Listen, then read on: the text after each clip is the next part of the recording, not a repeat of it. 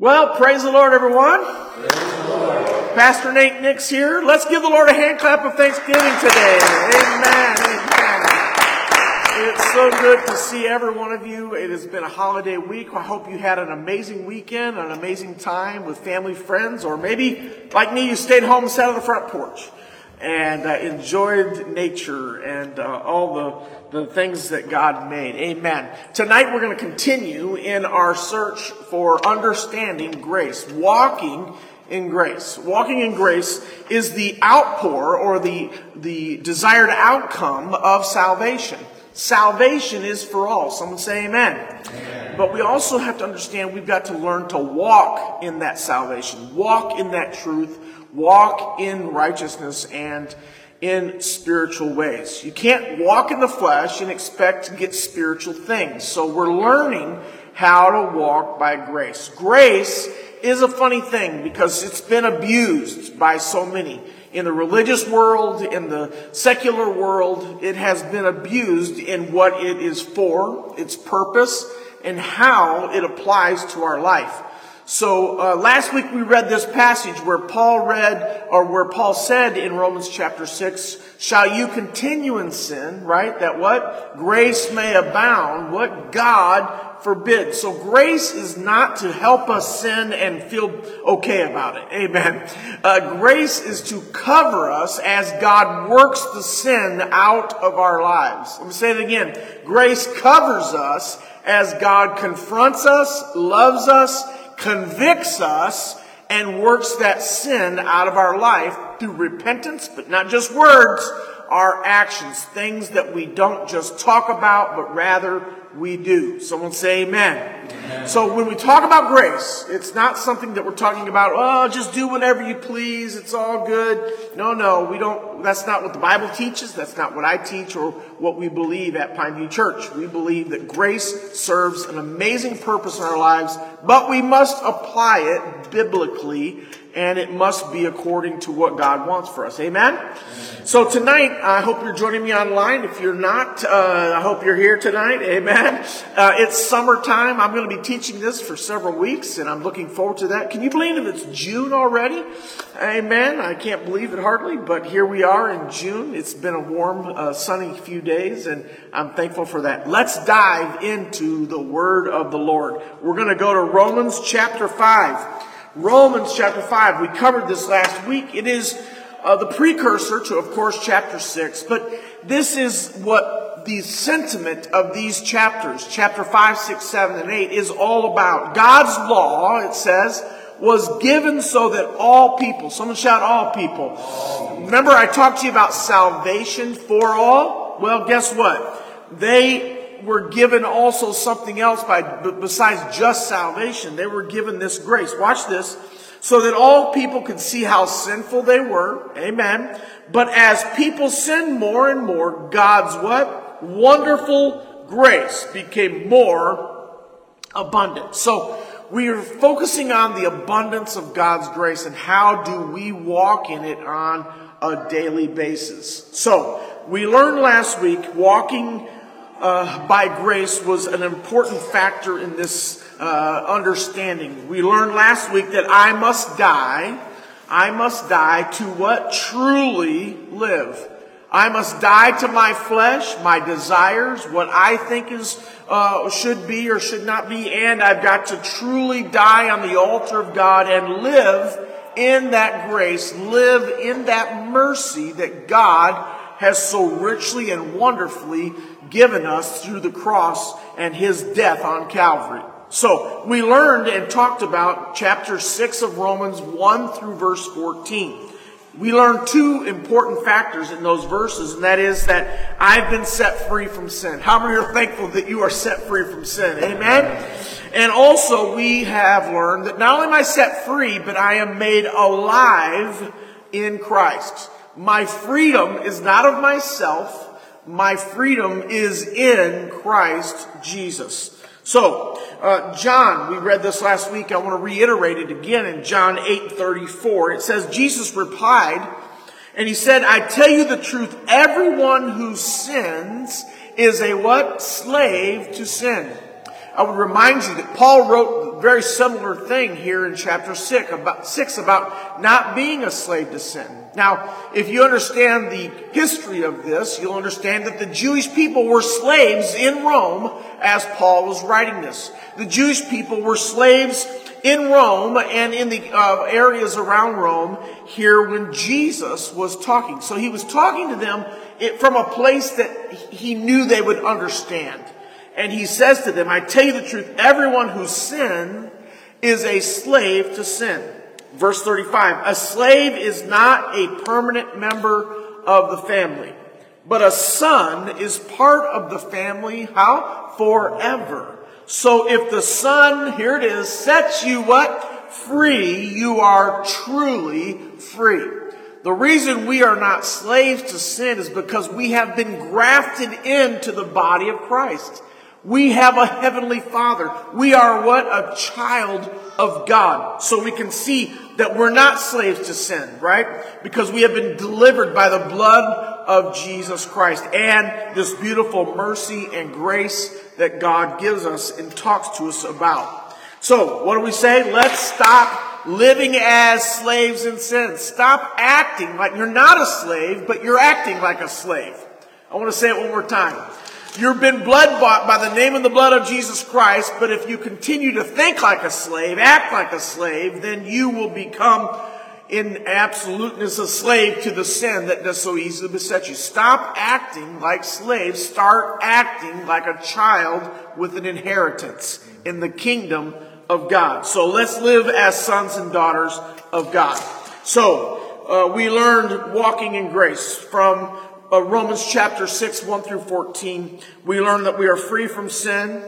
And who do we serve? And righteousness or sin? We asked some questions. We began to talk about what is the difference? Why do we choose what we choose? This week, we're going to learn seven things that are key to walking in grace. And it's going to come from Romans chapter 6, verses 15 through 23. So I hope if you're online that you'll go to your Bible and that you will open your Bible to Romans chapter 6, verses 15 through 23.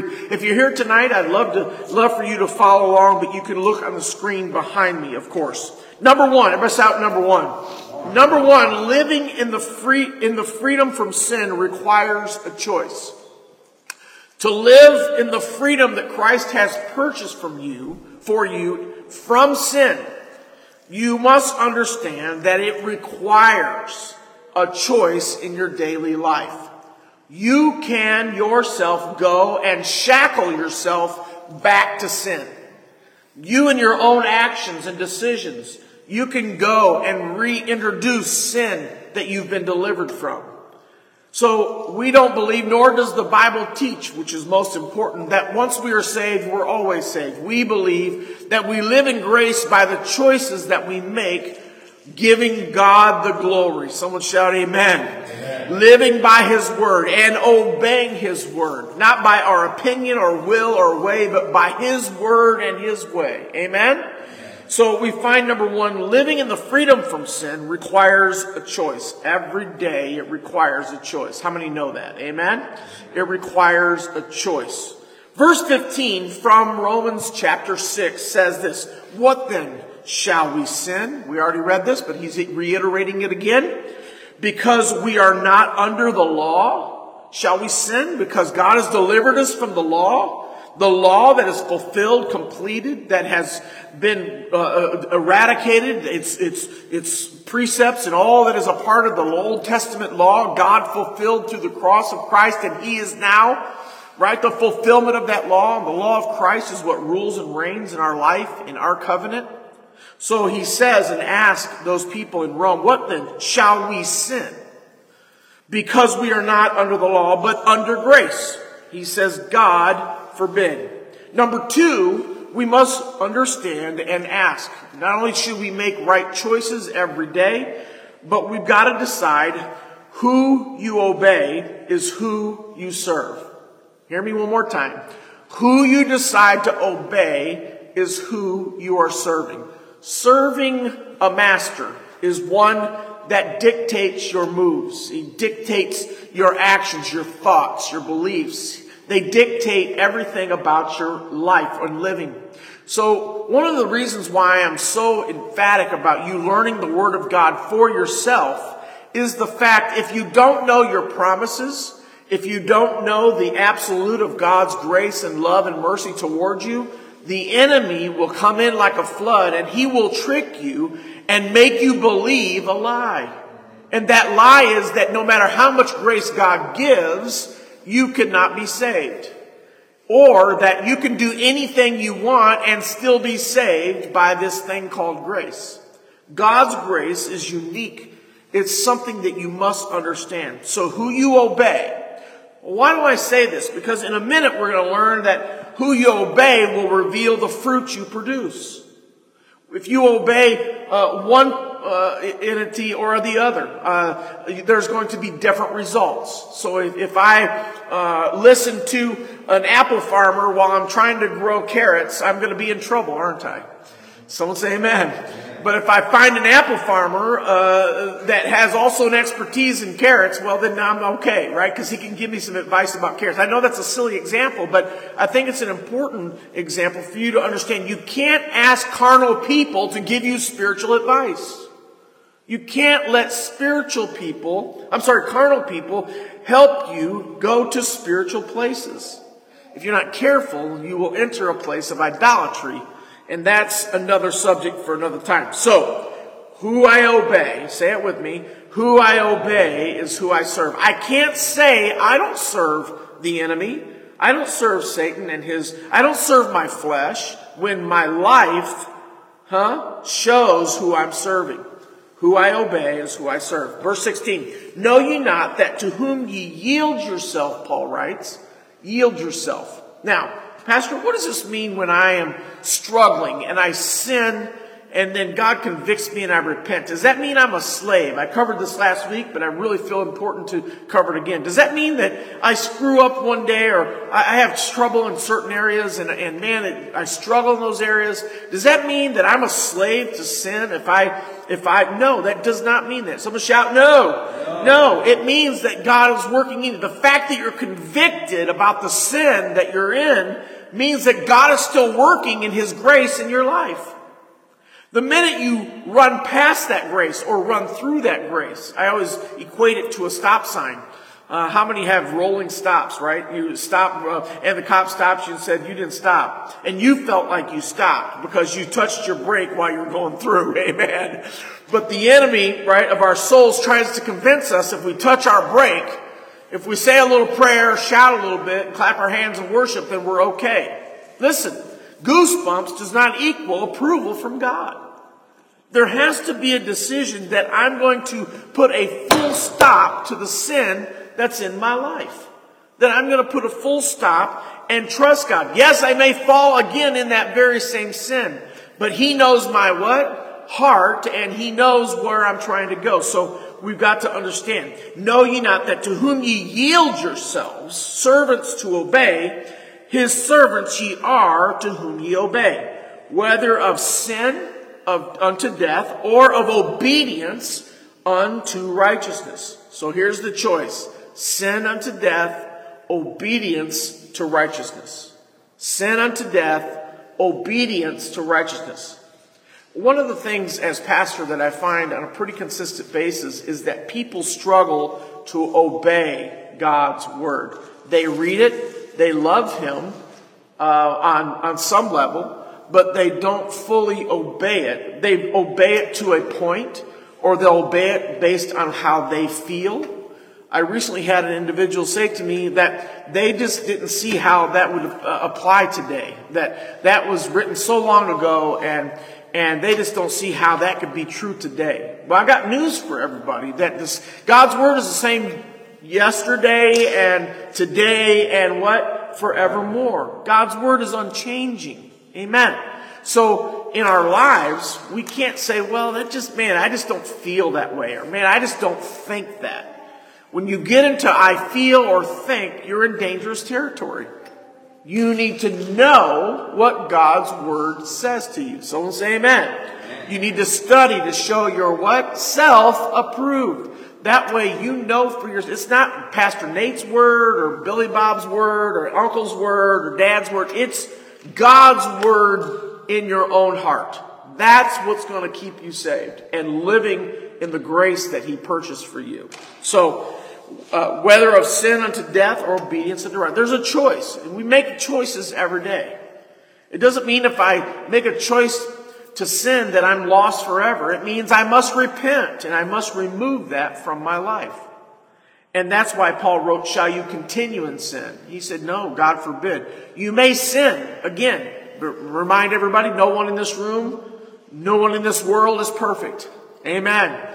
We all have sinned and come short of the glory of God. There is no such thing as a sinless life.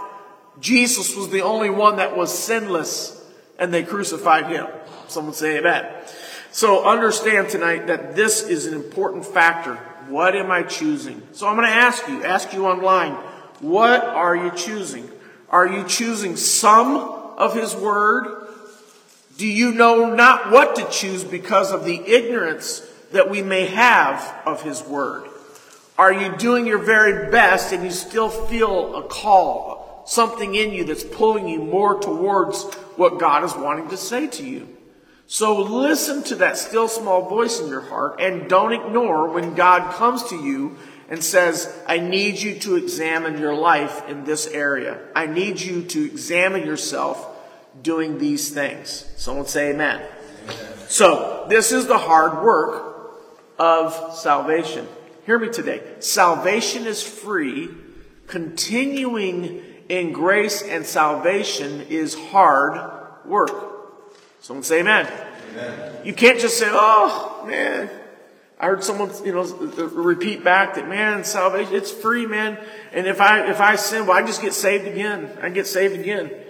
No, that's not the way it works, ladies and gentlemen. You're in a relationship, or are you in a rescue? Are you constantly, the Bible says that there's going to come a time where he hardens his heart against those that have been careless with His grace, careless with that understanding of what God is calling you to. So, too much is given,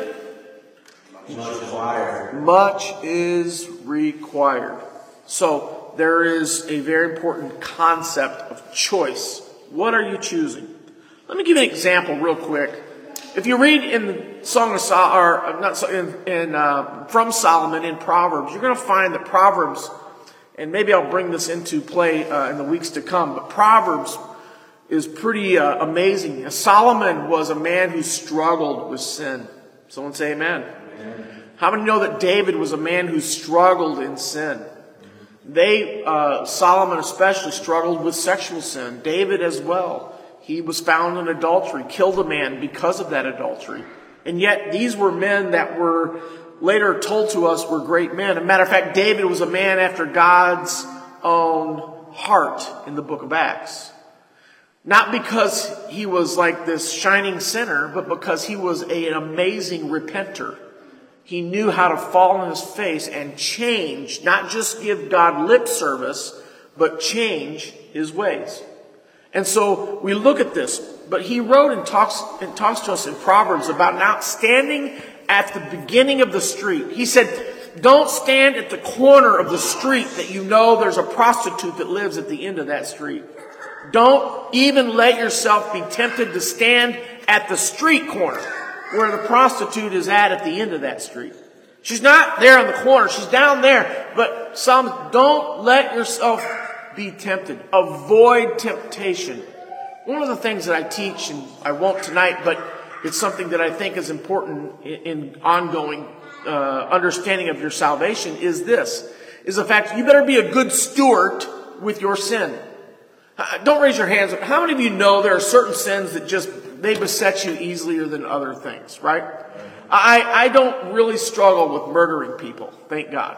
Amen. But do I struggle with lust? Or do I struggle with lying? Or do I struggle with bitterness? Those are sins as well. You follow me? So do we grade those? Oh, it's not that bad. I only hate that person. Well, God doesn't see it as a graded sin, right? Sin shall remain sin is what we're taught and told through the Word of God. So here you've got to back up and say, who am I listening to? Am I allowing myself to be tempted in unnecessary ways? Am I finding myself at the end of the street where the prostitute lives? And that prostitute could mean many things. It's not just sexual. It's all kinds of things that could be that thing that besets you so easily. So know who you are in Christ, but know also your frailties. And know, okay, I can't go here. I can't do this. I can't hang out with those people right now, because if I hang out with those people, I'll end up there and I'll start doing this. Do you got me? Someone say amen. Amen. And someone say, Pastor, you're right. Amen. Because that's the way it works. Temptation is not sin. Listen, temptation is not sin. It's when you act on those thoughts that it becomes sin. It's when you act upon that bitterness, when you act upon that lust, when you act, you become a part of that sin. People over the years, wow, I got to hurry up. People over the years have said, but Pastor, I have horrible thoughts about this, or I have dreams that are just, they're so lustful, and I wake up and I feel so dirty, and I know I'm sinning, and I'm like, that's a poor concept. That's a sad concept. I want you to understand that there may be something that you're doing or have not rid yourself of in your life that allows the enemy a gateway or a doorway into your brain or into your dreams to allow those things to come to pass. So that's what I always look for. What am I not dealing with in my life? What things am I allowing to hang out in me that would allow a gateway of the enemy in my soul to enter my dreams, right? But you also understand that your thoughts are like a freeway, right? Your thoughts are like a freeway. Thoughts. And you got all these thoughts, and there's some good thoughts. And have you ever said, man, I would love to I can't stand that person, man, I'd love to punch them in the nose, and you go, I can't do that. That's not godly. Well, my goodness, Lord help me. I don't want to punch them in the nose. Have you ever had that conversation with yourself? Of course, we all have, right? Does that mean I'm a sinner because I thought I should punch them? No. It means that you dealt with it, that it's a part of this freeway of thought that's in your mind. That's why let this mind be in you, which was also where? In Christ Jesus. Your thought life matters. So if you've been thinking and praying and fasting and reading your word, your thought life is going to be much stronger. I always tell people, get in the spiritual gym. Because if you're hanging out at the corner where the prostitute's at, you're going to have a much harder time fighting those things than you are if you're hanging out at God's house. Someone say amen. Amen. I know I'm right, but anyway. So let's look at 1 John real quick. 1 John chapter 1, verse 7 through 10. But if you walk, this is John writing to us, and he's telling us the very concept I'm trying to get through to. But if you walk in the light as he, Jesus, is in the light, we have what? Fellowship. It doesn't say just with him, but we have fellowship with one with another. And the blood of Jesus Christ, his Son, cleanses us from what? All sin. Someone shout all sin. All sin. If we say that we have no sin, well, here it is. If we say we have no sin, we deceive ourselves. We deceive ourselves. Someone say amen. And the truth is not in us. If we confess our sins, someone say amen. Amen. He is faithful and just to forgive us our sins and to cleanse us from what? All. Someone shout all. How are you thankful for all? That he cleanses us from all unrighteousness. I hope tonight that you will take from this Bible study that I may not be perfect, but if I can obey God's word, I can remain in his grace and perfection of his will. Not by my work, but by the work that Christ has put in my life. Someone shout amen. Amen. So we can look and see that it's here that we're learning more and more about this grace. I want there to be more than just this idea that anything I do, I'm a sinner and God's going to hit me in the head with a hammer and kill me, right? I just turned the air off. So that you can understand I can't just do anything I want and God think it's okay, right? Go get me an umbrella. I want to illustrate that. I've illustrated this so many times in my life. I'm going to illustrate it tonight. I wasn't planning on this, but I'm going to. And I hope that you will receive this. Let's keep going while he goes. If we confess our sin, he is faithful and just to forgive us of our sin and to cleanse us from what? All unrighteousness. If we say that we have not sinned, it's the second time. If we say we have not sinned, we make him a liar and his word is not in us. His word, thank you, man, is not in us. His word is not in us. So, let's keep going, right? Number 3, how is your heart? Someone shout, how is my heart? How is my heart? Ask yourself, how is my heart? What is my heart trying to do? What is my heart? The Bible says no man knows his heart, right? No one. Only God knows your heart. But you have to examine your motives. You have to look at, am I trying to serve God or am I trying to skim by and just get by with the least amount of things? Am I trying to do what's right or am I just trying to make sure I'm not going to hell? Well, Pastor, what's the difference? There's a big difference. If you're just trying to skip hell, you're constantly trying to look over your shoulder, make sure that you haven't sinned that day, versus living in grace and just going about your life knowing that God is with you and his promises are sure and amen in your life. And that if you happen to sin, he will help you until there is a solution to that sin. Someone shout amen. Amen. So, what do we keep going, right? What is Romans 6 and 17? But God be thanked that ye were the servants of sin, but ye have obeyed from the what? Heart, that form of doctrine which was delivered to you. So, you didn't obey from your head. Listen to me. Too many of you are living in your head. Your head says, I shouldn't be doing this, and you shouldn't be. But your heart is saying, I want to please God. I want God's will in my life. And I'm struggling in this fight.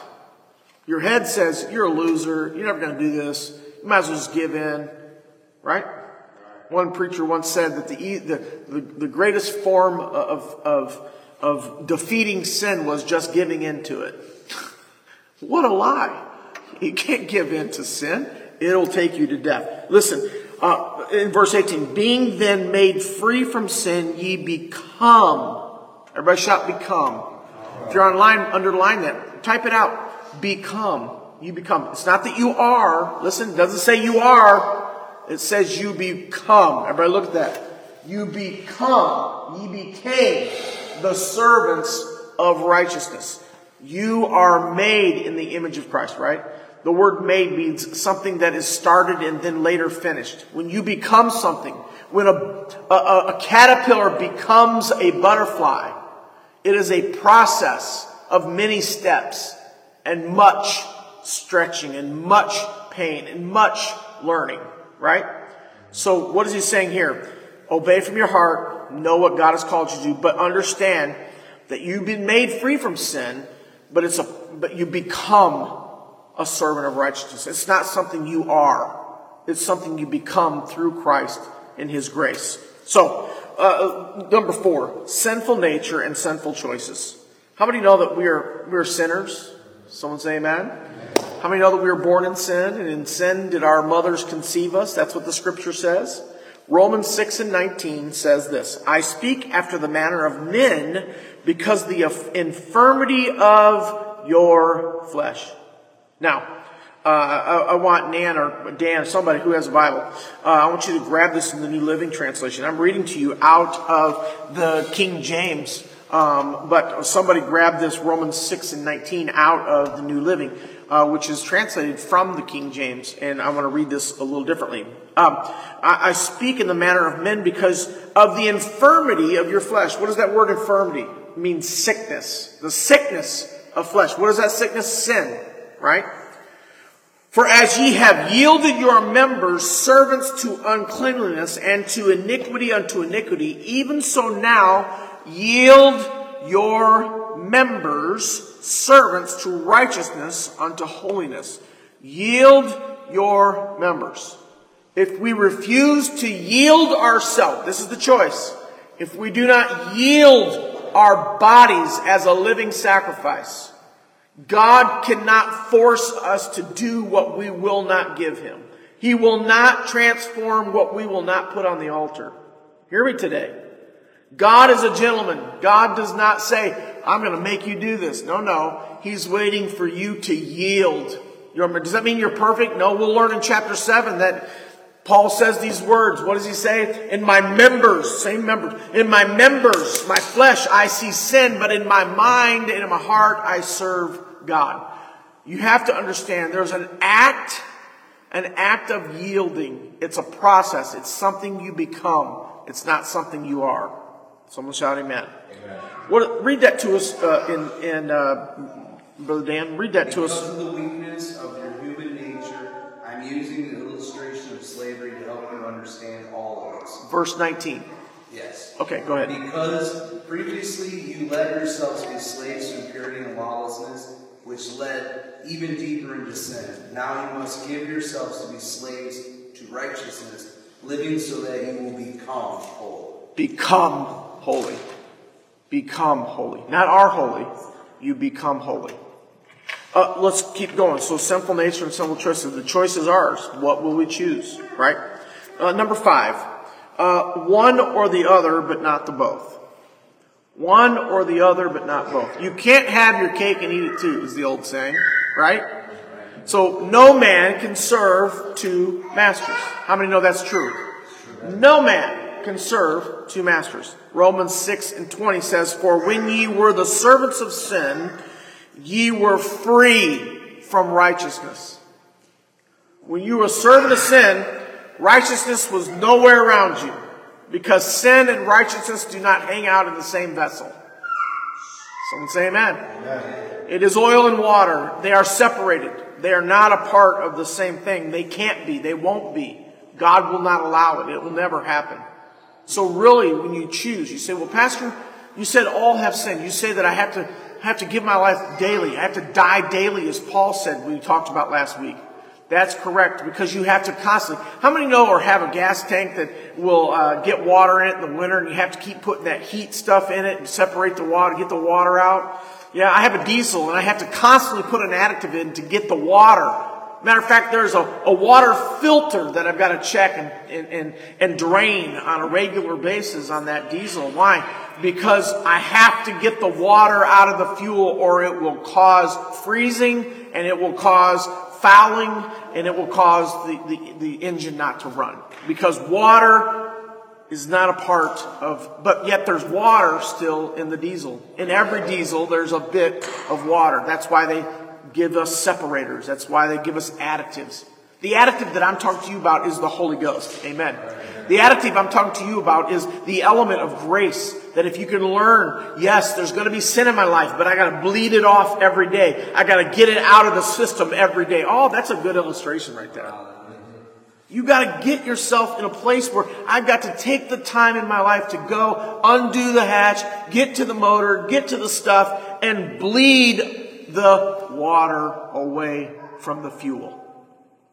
If you don't, well then it's disastrous. I can tell you stories. I know people that can tell you stories about how they get caught in the middle of the freeway and all of a sudden it won't run. And it's because they did not bleed the water off of the fuel.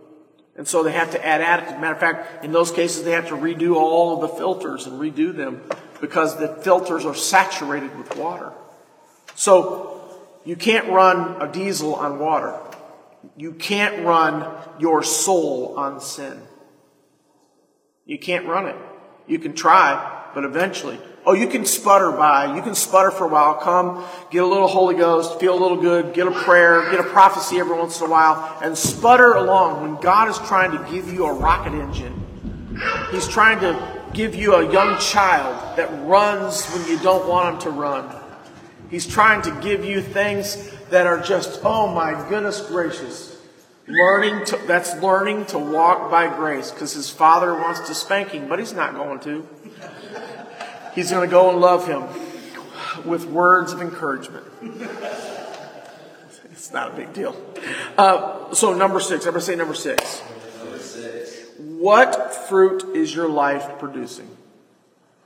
What fruit is your life producing.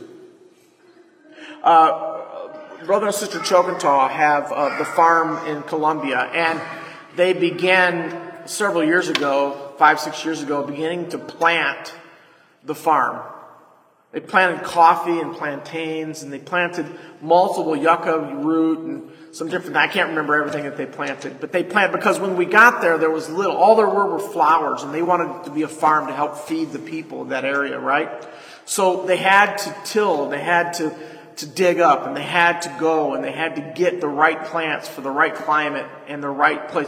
They had to get the plants that wouldn't outgrow each other and crowd each other out. They had to plant them in certain spots, but they planted. And this year, just this year, was the first harvest of coffee.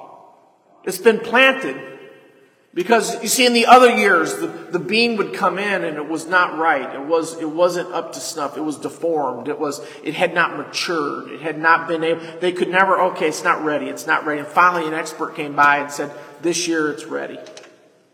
Look at these healthy beans and look at this plant, and it's matured. It's ready to offer a harvest. So are we in Christ. God plants us by the rivers of living water. God gives us each a defined and amazing purpose. We are all glorious in His sight, but some of us never allow God to cultivate us and mature us. We want to be right now. And when we go right now, we get what? We get sick and we get weary, and the Bible gives us this beautiful picture of the seeds that get sown in the different plots of land. And the one that's stony and they grow up quick. There's great potential and they're excited, but the Bible says the sun comes and they wilt and they die in the heat because they have shallow roots.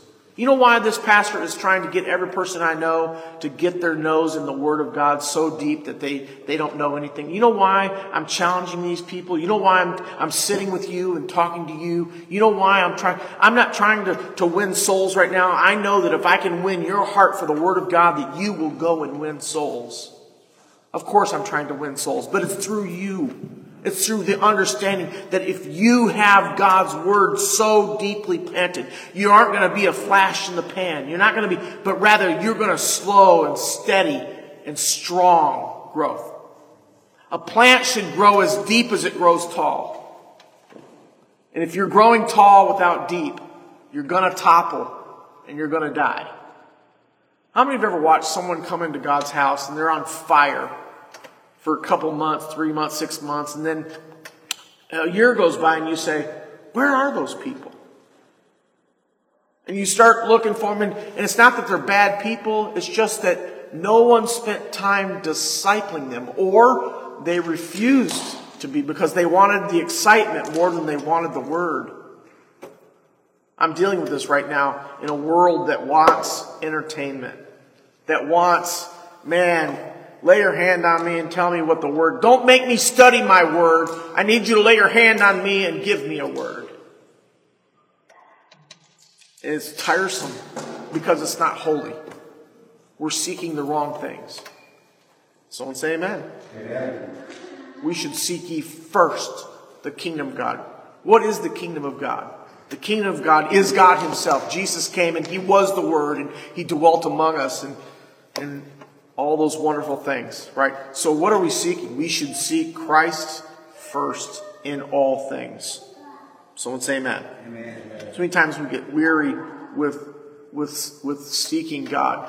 We should readjust ourselves where we get weary from not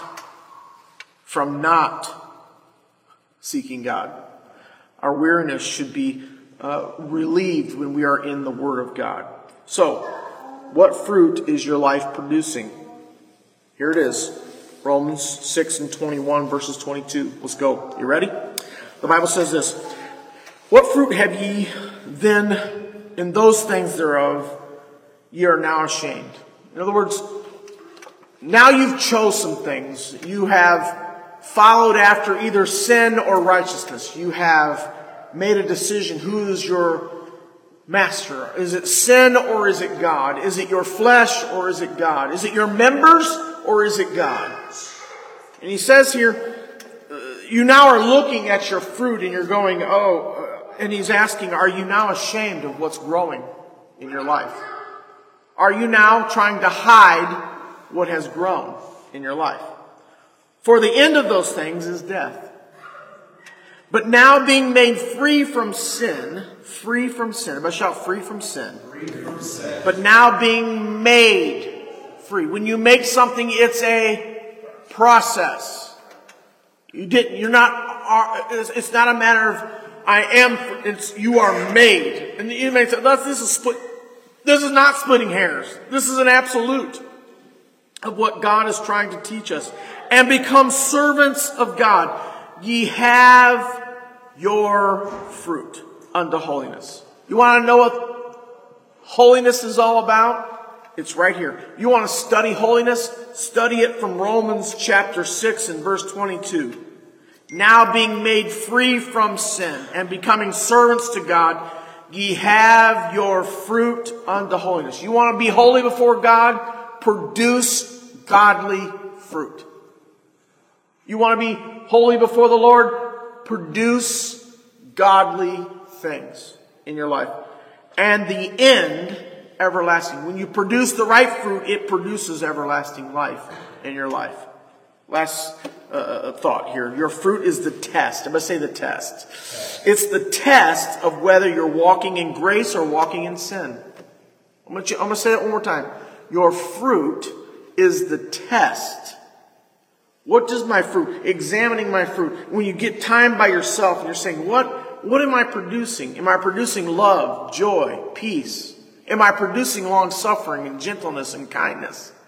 What am I producing in my life? Am I producing revival? Or what am I producing? Am I producing regret and depression and hate? Am I reproducing things in my life that I wish my children didn't see? Someone shout amen. Amen. We've all done it. I promise you I did.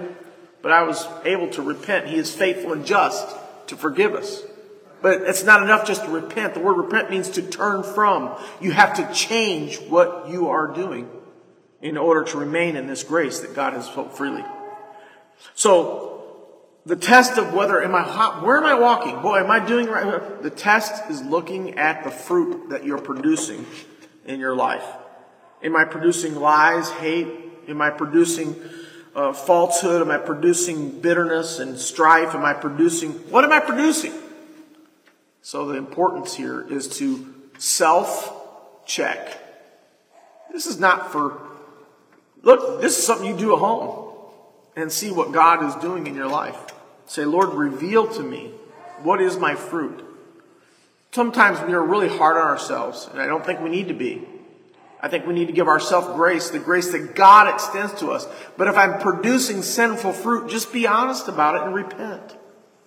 Just be honest about it and repent. Don't beat yourself over the head and feel like, I'm a horrible person. No, that's what the enemy wants you to do, right? He goes from being the tempter to the accuser. So don't do that. Repent. I implore you, repent quickly.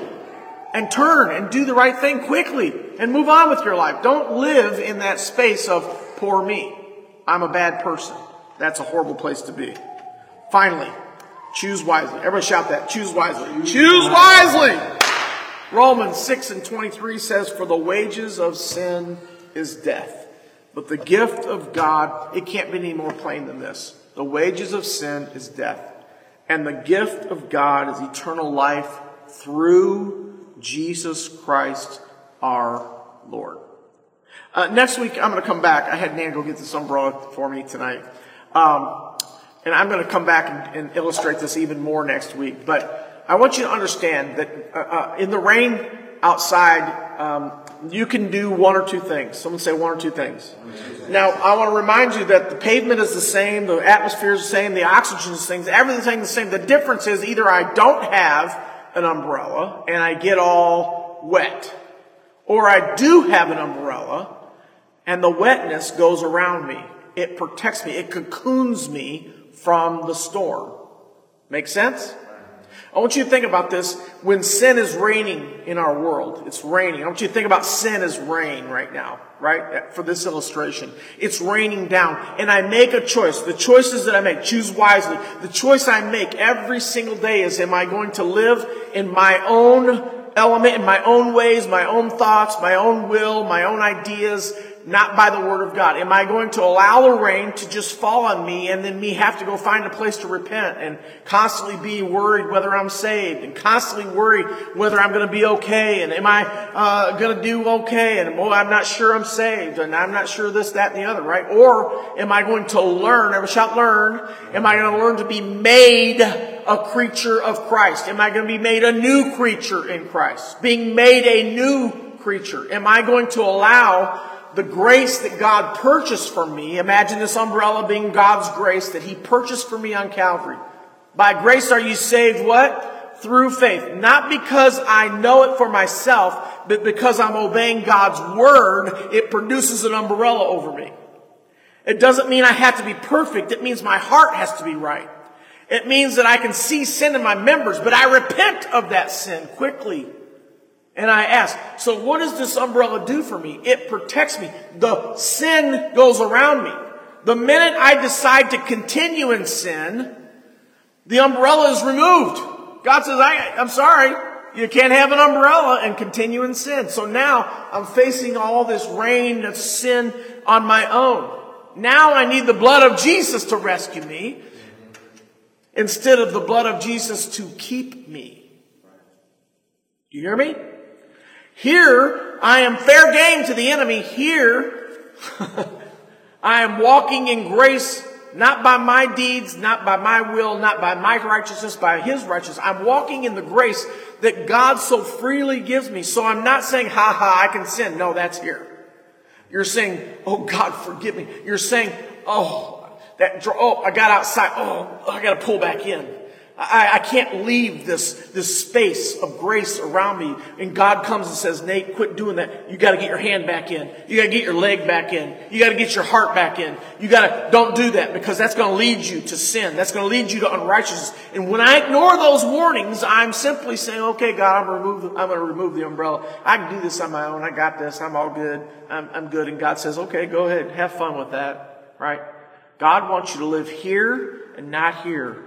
He wants you to live in a space where you understand this is not, I have no control over this except for my mouth, my heart, and my mind. I must come under the submission. I'm not a slave to this sin out here. I am a slave to God. I am His child. So we walk by faith, not by sight. We walk based on not how I'm feeling, but because of the absoluteness of God's Word. This is the problem. Too many of us, we walk by our feelings and not by the faith that God resides in our hearts without our feelings. Feelings are a benefit and they can do good or bad. But let me tell you something. Feelings are not where God wants to produce in you. He wants to produce faith in you. So when I obey God's Word, not how I feel, when I repent and I've done what He has asked me to do, I may be struggling in sin X, Y, and Z, but as long as I can acknowledge those sins, say, Lord, forgive me, Lord, help me, He is going to walk with me, and that grace is going to cover me. Not that I continue in them. I can't say, I'm going to repent today and I know I'm going to screw up tomorrow, so I'll just repent again tomorrow. No, that's not what I'm talking about. That's continuing in sin. I'm saying taking steps necessary to remove the sin from your heart and your life. Does that make sense? Because if you don't take the steps, look, you say you're struggling with gambling. Let's just use that for an example, right? If you keep going to the casino, there's going to be a problem. If you hang out with your buddies who want to know, hey, we got some football squares for you. Well, they're harmless. They're not harmless for you. They're not harmless for you. Why? Because they are flirting with removing the umbrella, because you know I shouldn't be out here. And then God says, stop. And you go, oh my goodness, what am I doing? And you allow His grace to come back in full text. Does that make sense to you? Because if you can understand this, you can endure anything. You can endure sickness. You can endure, if you understand this, that His grace is sufficient. Paul had a thorn I said I was going to do this next week, but I'm keep going. Am I all right? Good. I'm glad to hear it. Paul, this is what Paul said. Paul said, I have a thorn, a messenger from Satan. I would debate anybody very harshly about whether this was just a simple, eye salve problem or something. No, this was a messenger from Satan. Satan only brings one thing, and what is it? Sin. He had a message there was a sinful thing that Paul was struggling with that was a messenger. Satan was trying to destroy him through this thing. We don't know what it is. Have no idea. But we do know it was a messenger from Satan. So Paul is struggling. Think about Paul. Paul, Lord. If there was ever a hero of faith, well, Paul fits that bill. Paul had done everything. You name it, Paul did it. And Paul won the known world. Paul preached, and Paul shipwrecked, and Paul shook off vipers, and Paul seen the blind healed, lame walk, and Paul, on and on and on and on and on. Paul was, he was a rock star in Jesus' world, right? But what did he say? I may be a rock star in Jesus' world. That's my own phraseology. But I have something that it torments me.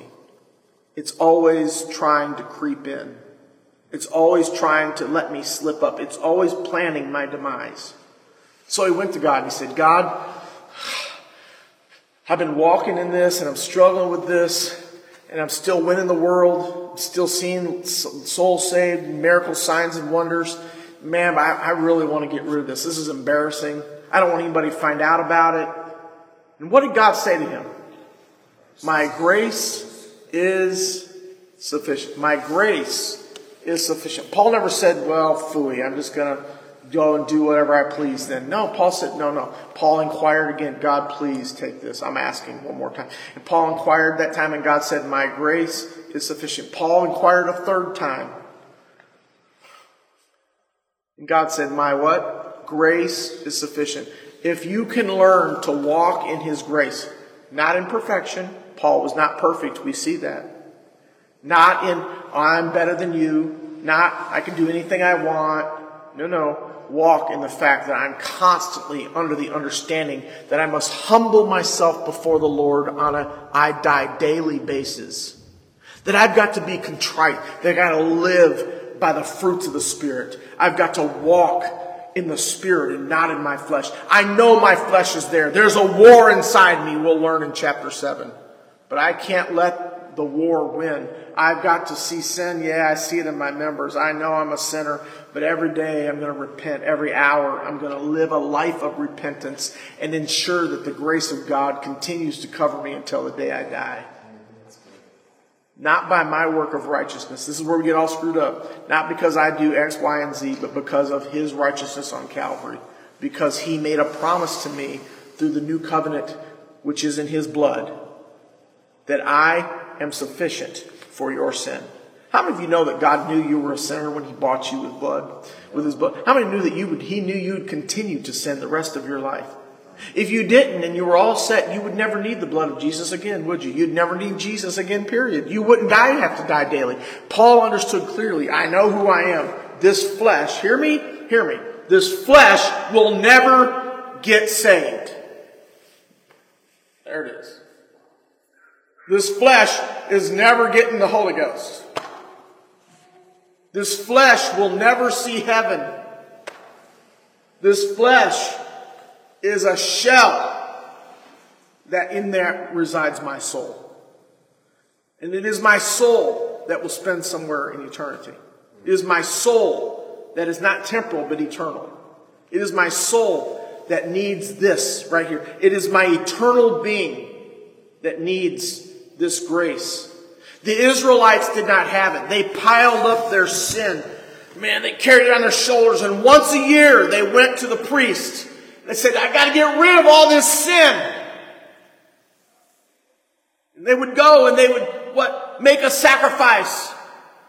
And they'd offer a bullock, and they would offer a goat. They would offer those things that were commanded to be offering for sin offerings and for all those offerings of the Old Testament. And the Bible says they would lay them on the altar and they would roll them up one more year, and they would leave that with the priest. Okay, God, there's that year's roll. Well, that was a big roll. Boy, I screwed up a lot that year. It's a big roll. And as long as I come back next year, that roll is going to stay right there. You see, I'm 54 years old. That means there's 54 rolls. And the minute I stop doing what God commands me, those rolls are released. And all that sin comes back into my life. All of that comes back, and it floods, and it crushes me under the weight, and it kills me under the weight of those sins. Because that's how the Old Testament and the law was set. Christ came, fulfilled the law. I feel the Holy Ghost so strong. Christ came, fulfilled the law. And he says what? You are baptized for the remission. The word remission means eradication. So you may carry some sin to the baptismal tank. Oh, hallelujah. But when you are baptized and you fulfill the word of God in your life and you do what he has commanded you to do, and what we talked about in Salvation for All, he doesn't roll them up and put them on a rack waiting for you to screw up. No. What does he do? He does away. He vaporizes them. He takes them away. No longer are you underbound, but rather you are now walking under this grace that God gave. And you will still sin. You'll get outside of this. And God will convict you. And you'll say, whoa, I can't go there. I can't go to the end of the road where the prostitute lives, because that temptation is not what God's designed for. I got to go someplace else. I got to go to the house of the Lord instead of the place where I know I can find trouble. There's so many times in our life we try to live just like this. We try to live in sin.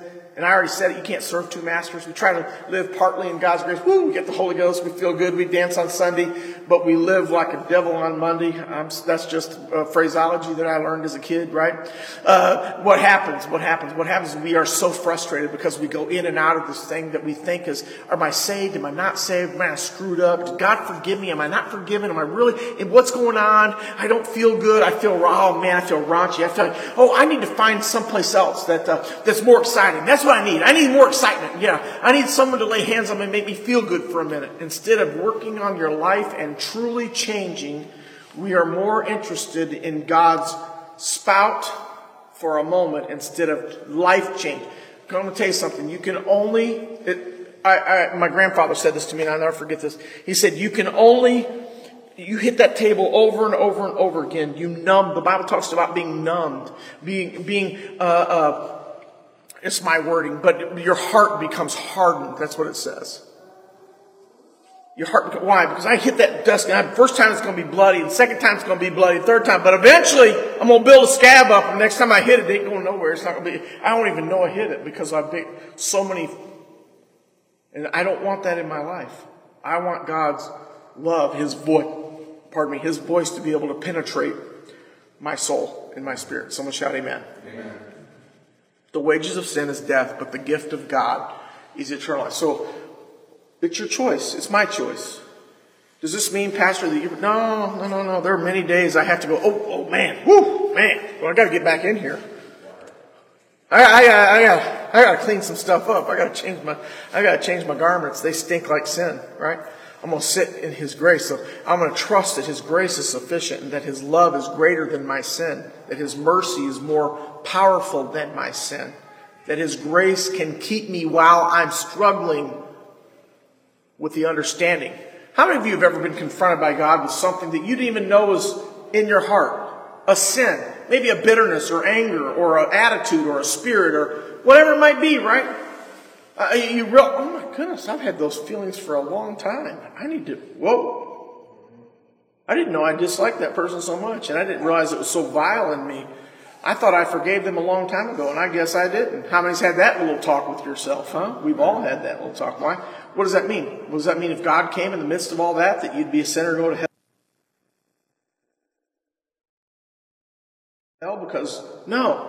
You'd be under His grace because when He came to you and confronted you with it, He expected you to deal with it.